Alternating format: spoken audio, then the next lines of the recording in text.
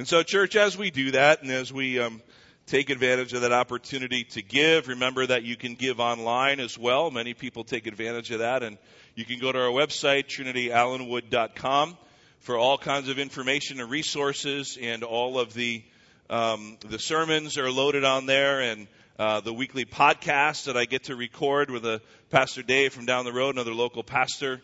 We record every Thursday, and so we find that wherever you find your podcast. It's called So What. Those are also on the website. So you can go to the website to do a lot of things, not just give, but there's many things that you can use that for, and so I'd encourage you to do that. And so I just want to recap where we are, because even as the next generation gets to go down the hall and have their time of worship in the Word, we're going to do that here as well. So we have been looking at the prophet Habakkuk. And I've really enjoyed this study. It's only 3 chapters, and we only have a couple more weeks left in it because we actually start chapter 3 today. But Habakkuk is quite an interesting fellow, isn't he? And if you've been following along, whether you've been able to be here on Sunday or listening online at the website, what we recognize is that Habakkuk has this great back and forth, this really intense, emotional, and deep time with God where he gets real. And it's one of the reasons I would just sort of title this For Real God, because there is this back and forth between Habakkuk and God where Habakkuk is asking him these questions about what's going on in the world around him. See, he was from the southern tribes of Judah, and they were about to be overcome and overtaken by the evil Babylonians, who would then bring them into exile. And we know that's a very important part of the Old Testament story. And so Habakkuk is writing during that time, right in between when the northern tribe, Israel, was taken captivity by the Assyrians. And then his tribe in Judah, the southern tribes, are about to be captured and taken over by the Babylonians. And so God is giving him this oracle, it says at the very beginning of Habakkuk, this message, this word to give to the people. But really, it's a little different than what we've seen from all the other prophets, because it's not just God saying to Habakkuk, go tell the people that I'm about to judge them and need to repent. It's really Habakkuk talking to God and God talking to Habakkuk. So that's kind of what I want our focus theme to be today. How do you talk to God? How do you interact with God and His Word? Because, we talk a lot about the Bible, and we preach through books of the Bible, and we study the Bible. Why? Because it is the very Word of God, we believe. That it is the way that He has revealed Himself to us primarily. And so Habakkuk has this real intense interaction with the very words of God. But what does that look like for us today? Because we don't just sort of drive in our car and talk to God. We can do that, but does He talk back audibly to you? And if He does, we can talk after, and you can sort of talk to me. But God does, through His Holy Spirit. He prompts us and in a way can talk to us and move us. So in a way that is a real thing, because our God is a very relational God, and He loves to talk to us and reveal Himself to us, but He has done that through His Word, see? And so that is first and foremost where we start, and that is the truth. And so that it really is in essence what Habakkuk has done. Through his conversations, he has wrestled with God and these really hard questions.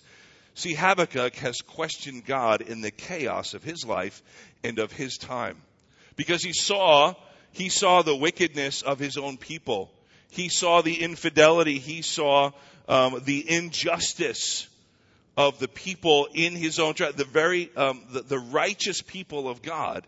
But then he also saw it in the nations around him. So just sort of recapping where we are, if you remember, we see in chapter 1 that Habakkuk starts out with this question, God, when are you going to do something about what's going on here? I feel like you're just an absentee father, like you don't even care what's going on. And then God answers him and says, oh, my son, I am doing something. Remember that? He says, I am doing something, and I'm doing something in your day right now. And even if I told you what it was, you wouldn't believe it. And then he tells Habakkuk, he says, okay, but I'm going to tell you anyway because you asked and you're my servant. And so I'm going to use the Babylonians in my will to judge the righteous people because they've been disobedient. And then Habakkuk says, no, I don't believe it, God. I can't believe that you would do that and you would use such a people. And so he goes on with God, and then God says, yes, but I am going to use them, but I'm also going to judge them. And then where we end up now in chapter 3 is quite unique, because what it is it's really a song. I had mentioned before that Habakkuk sort of reads like a psalm. If you ever read through any of the psalms, you could see there's a lot of similarities here. But especially chapter 3, church, is very different from the first 2 chapters, where we see this back and forth conversation, really intense conversation between Habakkuk and his God, questioning God in the chaos of all that was around him. But now this is Habakkuk's final response. It is a song. It is a song of praise to God, for he has finally realized through all of that struggle, yes, I do know this God. I know your works. Would you do it again now here? Do all those things now, but have mercy on me. And so, like any good song or praise, it starts with a prayer. So today we're just going to look at 2 verses. You know, sometimes we put up big chunks of Scripture, and we see the themes in there. In the context of what is written today, it's just the first 2 verses of Habakkuk. So it's Habakkuk chapter 3, verses 1 and 2. And I'd like to read it. I'm going to read it twice. I'm going to read it slowly. It'll be up on the screen for you. But this is Habakkuk chapter 3, verses 1 and 2. It is his brief but profound prayer before the song that he sings back to God in praise. So we're going to look at that song over the next 2 weeks. So here is the beginning of that time, and it is a prayer. Because don't we know as believers that we are really to begin everything we do for the Lord in prayer? Sometimes we say we bathe it in prayer, right? We envelop it with prayer. And so that's what he does. So here's his simple prayer. It says first, a prayer of Habakkuk the prophet, according to Shigionoth. And I'll explain that in a couple minutes.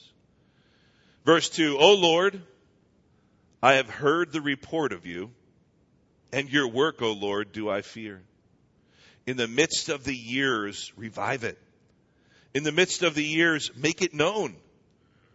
And in wrath, remember mercy. That's all there is. That's the prayer of Habakkuk.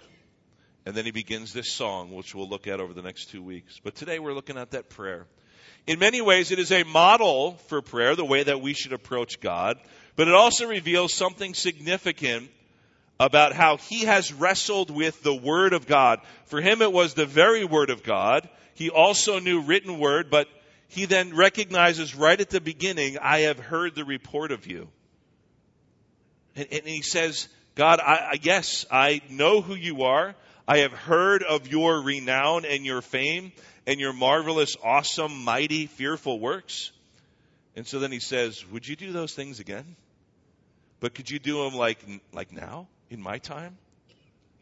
Like now. And then he says, but when you do, can you just be a little merciful? Do you ever come to God like that? I think this is even more so than just a model of prayer. It's a great example of how we can all come to God, no matter what the situation is. First, recognizing who he is and all of his wonderful, marvelous works that we see in his word and what he's done in our life, remembering those. But then we say, God, can you do that again? Because I kind of really need it right now. That's what Habakkuk says. He says, okay, God, yes, you have done all these things, and I'm sorry I have forgotten. And in this wrestling, I've been reminded how good you are. But God, can you just kind of give us a repeat of that? An encore of your good works? Can you do it, God? Because we really need you to show up now. And then he says, but God, just be merciful when you do it, because you're like an awesome, mighty God. So can you be merciful? And that's really the flow and context of this prayer. And so we're going to look at each of those a bit. But really what I want us to see is not only is it a way to approach God in a way that we can model our prayer, but I also want to see this. Habakkuk has interacted with the Word of God, the very Word of God. He has wrestled and struggled with the Word of God. And we see that in other people in the Scriptures too. Remember when Jacob wrestled with God? We see that. We see the Apostle Paul wrestling so much with what's going on and what God has allowed him to go through You know, I was reading yesterday, being reminded of that passage we saw in Acts where he was beaten almost to death. You remember that? And he was stoned and they were dragging him out of the marketplace. You remember that? Can you imagine that happening to us and how we would react? How many times was he in jail? And he was in jail, and what would he do? He would pray and sing. And he would sing praises to God. And so in a way, Habakkuk has given us that same example, that he is wrestling with God because he doesn't understand all of what God is allowing to happen in his world. Do we feel like that? When we read the news, you go through your news feed or you see what's going on, you're like, God, for real? Like, this is what you're going to allow to happen? Like, when, God? When? Have mercy on them. They don't know what they're doing, but when, God? Because I know you've done it in the past. Will you bring revival? Can you do it like here and now? And maybe it should start with me. And that's the way we should come before him. And God, when you're bringing your will, just be a little merciful because we know how great and awesome you are. And so we've seen that many times throughout the scriptures. And so this is what we see from Habakkuk, that he has come to this point through his interaction with God's word. It has transformed him. He has been reminded of who God is, and he then appropriately praises God for all of his goodness. And church, that is very simply the message for today. How do we interact with the word of God? Do we read God's word and pray for transformation? Do we struggle with it? Do we interact with it where we're reading it over and over, we meditate on it, and we're like, God, I don't understand what this means, or God, could you really be calling me to do this? I don't understand this, and we wrestle with it. But do we come to the point where we say, yes, God, you are good, and I need to praise you for it. No matter what's going on, I'm going to praise you. And you'll see in a couple of weeks when we end the whole look at this book, probably the most beautiful part of the whole book is the last 3 verses. But really, this is what's leading up to it. It's a song that he is singing of praise to God because he was questioning God in the chaos, and God allowed him to do that. God allows you to struggle. He allows you that back and forth with him. It's okay when you read the word or when you're praying and you're not getting that answer that you believe you should get or when you should get it. Remember what God says earlier to Habakkuk? He says, if you feel like it's taking a little too long, just wait a little bit longer. But see, it's okay to have that back and forth. That's really the overarching lesson and theme that we can glean from Habakkuk, is that it's okay to question God in the chaos and ask him, say, for real, God. But then this is where the prophet Habakkuk ends up.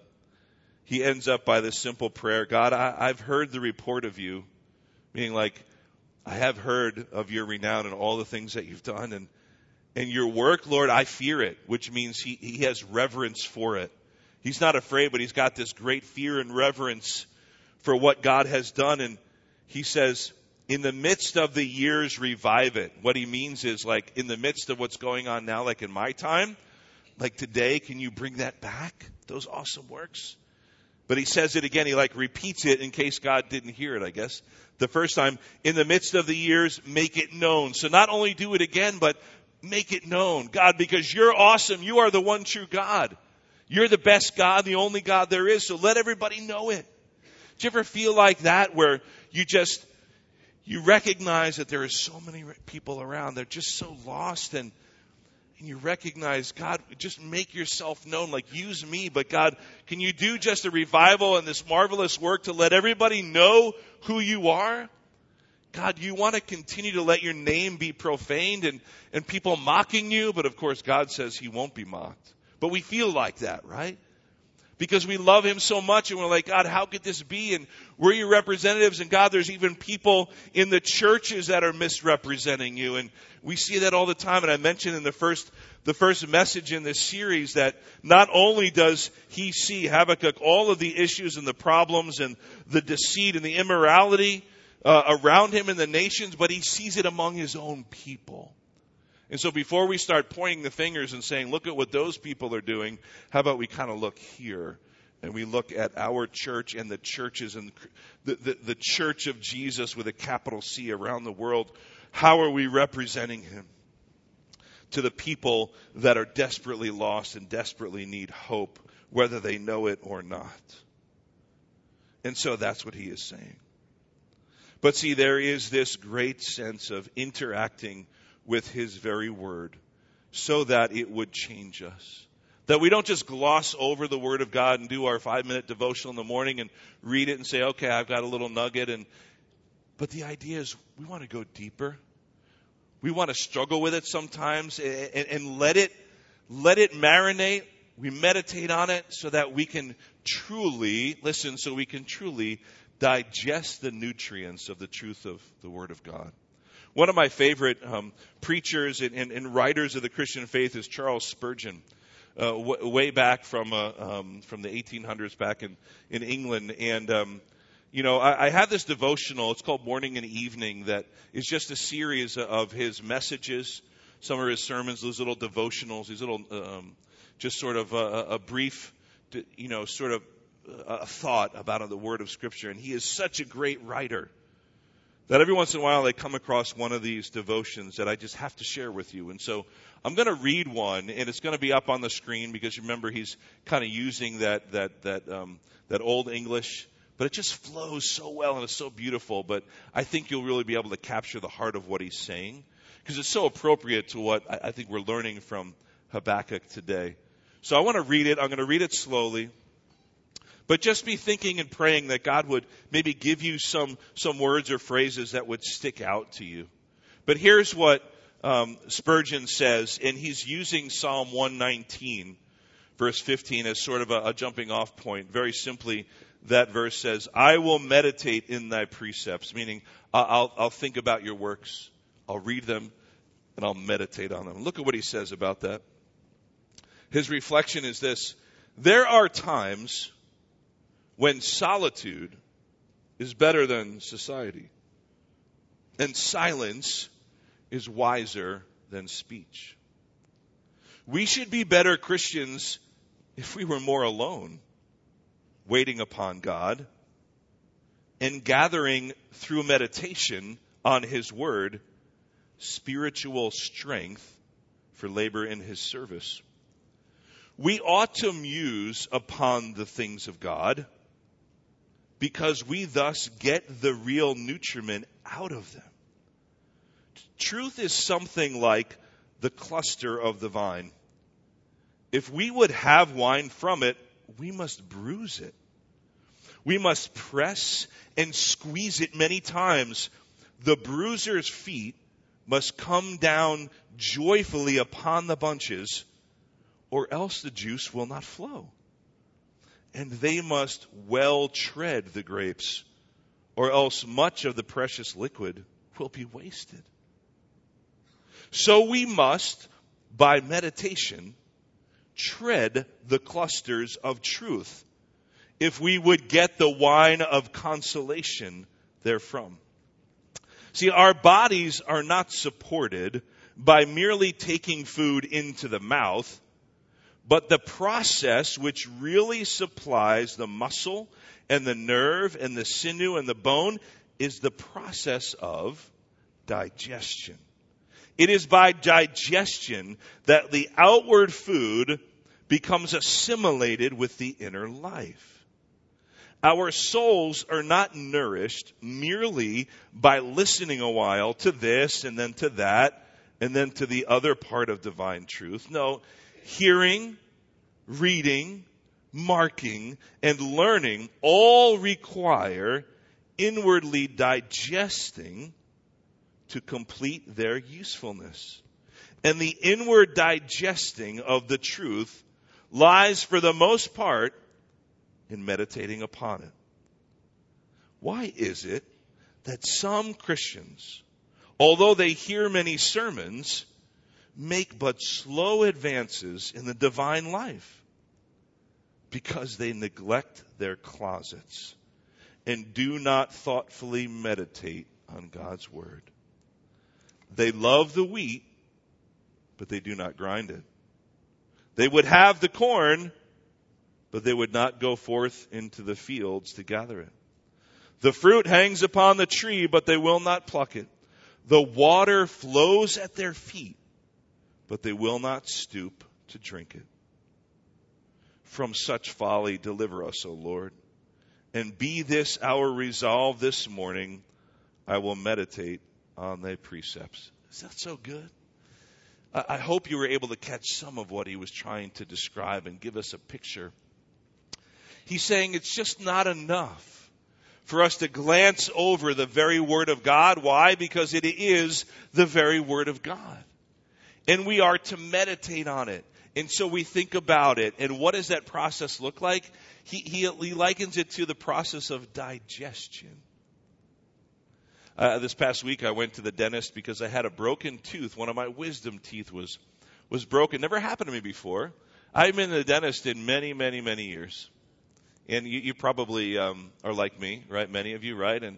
And so it broke off, and it was really bothering me. It was hurting, and it was, digging into my cheek and all that stuff, and it was hurting. So I went to the dentist, and he was able to fix it. But, of course, I think what a lot of us like to do is before we go to the doctor, whatever, we kind of do our own research on the internet, We like to know a little bit more than the doctor, make sure he's doing it right, And so I hadn't been to the dentist in a long time. I'm like, okay, so, right, this is one of my wisdom teeth. And I'm Googling in, like, do I need my wisdom teeth? Can he just, pull this out? I don't know. And evidently, I guess you don't. But what are they there for? See, they help to break down the food. Yeah, you can do without them, in a sense, but why do we have them? Why did God give us our teeth? It's the beginning of the digestion process, isn't it? And so you're chewing it, because like Spurgeon says, we don't just take it whole. He's like, how do we get all of the beautiful nutrients out of it? We digest it. And it starts with the way we chew it. And so we need all of our teeth in that sense to do it. Yeah, we can do without it, but that's what the teeth do. When you're chewing, God created your mouth in a beautiful way to start breaking down the food so you can swallow it, so your body can more easily digest it. Is that great? But why? Why does our body need to digest food? What's the purpose of that? We eat food. Yeah, it tastes good, but we eat it for life. We eat it for fuel. Why? Because of all of the nutrients that are in it. Well, when you eat those French fries and their donuts, you want all the nutrients that are in it, right? Just think about how your body's like, yeah, I'm going to be so good. I'm going to look good. I'm going to feel good, right? But no, we know the idea. We get it. We know enough about eating healthy and the foods to eat that. Why? Because there's nutrients in it that our body needs. There's vitamins. And there's minerals and all that good stuff. But see, that's what happens when you start to chew it. And you just start that process and you chew it. It's bigger chunks. But then you swallow it and you start digesting it. And all those beautiful nutrients get spread out, see, throughout your whole body and through your blood and wherever they're supposed to go. What Spurgeon is saying, that's exactly the way it is with the Word of God. He says, so we don't just take those big chunks because, first of all, we can choke on it, maybe misinterpret it. But then what happens is, if we don't digest it and meditate on it and let it do its thing within us, then we're not going to get all of the beautiful truth from it that can then help us to do His will. See, it's a beautiful picture. But that's the whole idea. And so I think what he's saying then, when he says, why is it that some Christians, even though they've heard many sermons because they go to church every Sunday, why is it that they make such slow advances in divine life? He says, because they neglect their closets. He's saying because they neglect just getting away from it all and meditating on God's Word. And then that last paragraph, it's so hard-hitting, but I think it's so true. You know what he says? He says, and maybe we are to take this personally because we all do this from time to time. It says, well, they love the wheat, but they don't grind it. It's like, yeah, I love the way the wheat tastes and it looks and it's good for me, but I don't want to take the effort to grind it and make it into something that's nutritious for me. You see what he's saying? He goes, well, they would like the corn, but they don't want to go out into the fields to gather it. Do you get a sense of what he's trying to say? It's like, yeah, we like the idea of the power of the Word of God, but how are we going to appropriate that for ourselves if we don't actually read it and maybe struggle with it and interact with it like Habakkuk did with the very Word of God? And he says, the fruit is hanging on the tree, but they don't want to pluck it. Did you ever hear that phrase, low-hanging fruit? You know what that means? Like, in any sense we use it, it means it's so easy to take. You go to pick some apples this fall, right? I love doing that. There's plenty of places around. You go pick some apples, and yeah, I mean, you could go pick the apples at the top of the tree if you want, but how about you just take some of those beautiful ripe apples that are just hanging right there, the low-hanging fruit? That's the easy part to do. And what he's saying here is he's telling us, Charles Spurgeon is saying, the Word of God is so accessible. It's right there. It's beautiful. It's this ripe fruit that will give us such sustenance and nutrients. And he says it's right there for the taking. It's right there, but you just don't want to reach out and grab it. And maybe we have our Bibles and they look so nice, but I think the first step he's saying is that's why we open them. So we can start kind of just the chewing process, let alone letting it digest. And then he says, I love maybe this is my favorite line. Just picture it. He says, the water flows at their feet, but they will not stoop to drink it. He's telling us, see, God gives us this beautiful life-giving water, and he describes it like you're standing right in it. You're standing right, it's right there. It's abundant for what you need. And Jesus says that he is the water of life. Remember what he tells the Samaritan woman at the well? He goes, you drink from this water, you'll never thirst again. But it's right there for the taking. But he says too many people, they look down and they say, wow, look at all this beautiful water, this fresh, clean water that I need to live. I'm just too lazy to sort of stoop down and drink it up. You see the point he's trying to make, church? But I see that so clearly in Habakkuk's prayer. He's saying, Lord, I have heard the report of you and I fear them. Like, God, yes, I recognize who you are because I have struggled intensely with your very words. The things you have spoken to me, they didn't make sense, but yet I know who you are. And so therefore, can you just do those works again? I want to see it again. But what does it take? It takes that interaction. It takes that interaction with the Word of God. And for us, that is the Holy Scriptures, the Old and the New Testament. That we would just interact with them. And that we would recognize that they are life-giving. The Word of God is alive and active. It is good for reproof and training and teaching and building us up and lifting us up. But sometimes we have to struggle with it. I've shared on a few occasions part of my story and my struggle with mental health issues, with anxiety and depression. And I've shared often that it began back in 1999 when we were moving out of state. And there were some things that were going on in life that triggered it. I thought everything was great and everything was going well, but not in here. And it began a long journey of discovery of what it looks like to struggle with panic disorder, with anxiety and depression. And I know there's some of you that also struggle with that or have relatives or friends that do. But, I bring it up again because I remember at the deepest part, the darkest part of my struggles, that I would lay in bed, I couldn't get any sleep, and some of you can relate to that because my mind was going a mile a minute. I didn't know what was going on. All I had was the Word of God. And I would recite it over and over again. But still, even in that, I would struggle with it. One of those passages is Isaiah 41:10. Isaiah 41:10 is a beautiful passage and has meant so much to me. And it says, fear not, for I am with you. Do not be dismayed, for I am your God. For I will strengthen you, and I will help you, and I will uphold you with my righteous right hand. It just gave me a beautiful picture of my Heavenly Father when I could not even stand on my own, and I could not even have confidence in even my next breath that He was holding me in His right hand of righteousness, just like a father would hold a newborn child. And He said, you don't have to fear, my child. I'm with you. And don't be worried or anxious or depressed because I'm your God. I'll give you the strength and I'll give you the help. Yes. But you know what? I didn't just read that once and say, okay, good, I got it. And now I'm good. I struggled with that scripture and others because I would recite it. And in my head, I knew, yes, I believe it's true. And I've preached it before God, so I know it's true. And I've told people it's true. And I want to live it out, but it doesn't feel true right now. Because you say you're going to be my strength, but yet I'm falling apart. And so God, where is that strength? You said not to fear, but I'm full of fear, and I don't even understand why I have all this anxiety, and I'm so depressed, I don't even understand it. And see, it's that struggle. But out of that struggle, out of that deep, intense interaction with the very words of God, that truth, as I just had to digest it,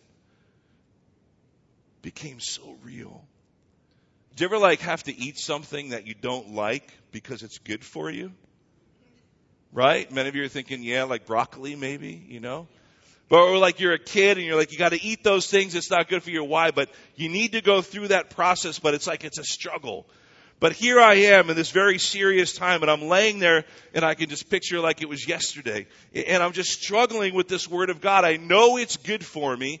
I know I need to get it in me so it can digest and spread throughout all of my being and really just kind of overcome what was going on in my life. But see, I remember that so vividly because it was a struggle. Those things are the things we remember in life a lot, don't we? The struggles, the difficulties. But often it's because of what God did through it. And see, God brings Habakkuk through this time of struggling with His Word, because Habakkuk's saying, God, you're not doing anything. And God says, yes, I am. And here's what I'm going to do. And you're not going to believe it. And Habakkuk says, I know I don't believe it. How could you be doing that? It's this whole back and forth. But through it all at the end, we see in chapter 3, he says, okay, you're right. I have heard of who you are. I almost forgot for a second who you are, God, but I've heard of your renown. And yes, and so can you just do it again? I'm sorry I forgot, but just do it again in my life like you did in the past to my ancestors, and just be merciful. But see, that was my prayer too. God, yes, your word says, fear not, for I'm with you. Don't be dismayed. I'm your God. I'm going to strengthen you. I'm going to help you. I'm going to hold you up with my righteous right hand. And I read it, but at the first reading, the second, the third, the fourth reading, the 10th reading, it didn't mean anything.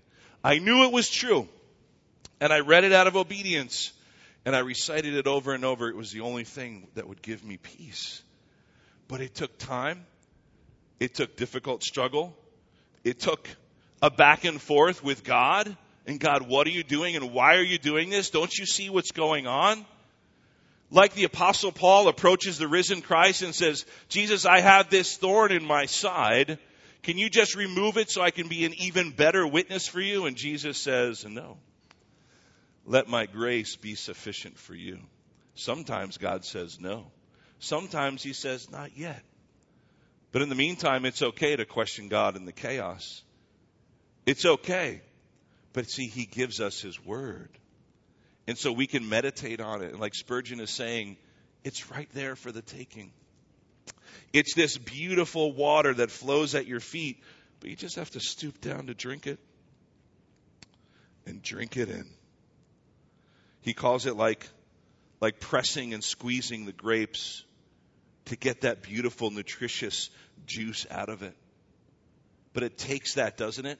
Sometimes in life it takes the pressing, it takes the crushing, and that's when we get all those wonderful nutrients to help sustain us and to give us that life. I want to end with this story. There is in 2 Chronicles 20 this really amazing story. I'm just going to kind of recount it. I won't read it for you, of King Jehoshaphat. And maybe you remember that from Sunday school, that name. And he was a pretty good king. And he was the king of the southern tribes at the time when they were split. And the king of the northern tribe at the time was King Ahab. And you probably heard of him.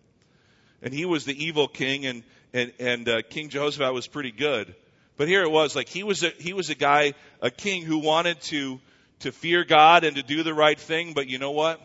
He kind of made some bad choices. Do you ever feel like King Jehoshaphat? You want to do the right thing, but you just make some bad choices. And so he made some poor choices along the way. And God was sparing him. But finally in this story in 2 Chronicles 20, what happens is God takes His hand of protection, in a sense, off of King Jehoshaphat and the people of the southern tribes of Judah, and the people, the other nations are going to come and war against them. And so some of his spies come back and just say, King, you're not going to believe it, but they're coming out against us. And the king realizes, wow, I guess I got to do something now. And so what he does is he calls for a national fast and prayer. And as they are, the whole nation, it says, are on their knees and on their faces praying to God, this something really cool happens. The worship team stands up. The choir of the people, all of these, the people that were serving in the tabernacle to lead worship and to lead the people in singing of praises to God, they stood up and they started praising God. See, because what happened was God had promised to the king, said, don't worry, the battle belongs to me. I will fight this battle for you. And so they go out into battle, but you know what the king does? The king sends the worship team before him. He sends them out. He doesn't send his greatest sharpshooters. He doesn't send them out first. He sends out the singers to praise God. Because God had made a promise that he would uphold him.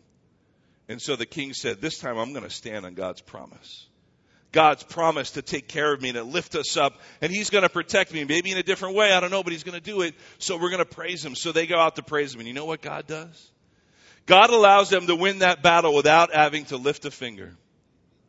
Because he confuses all the enemies and they fight each other and they win the battle without having to fight the battle because God said the battle is mine.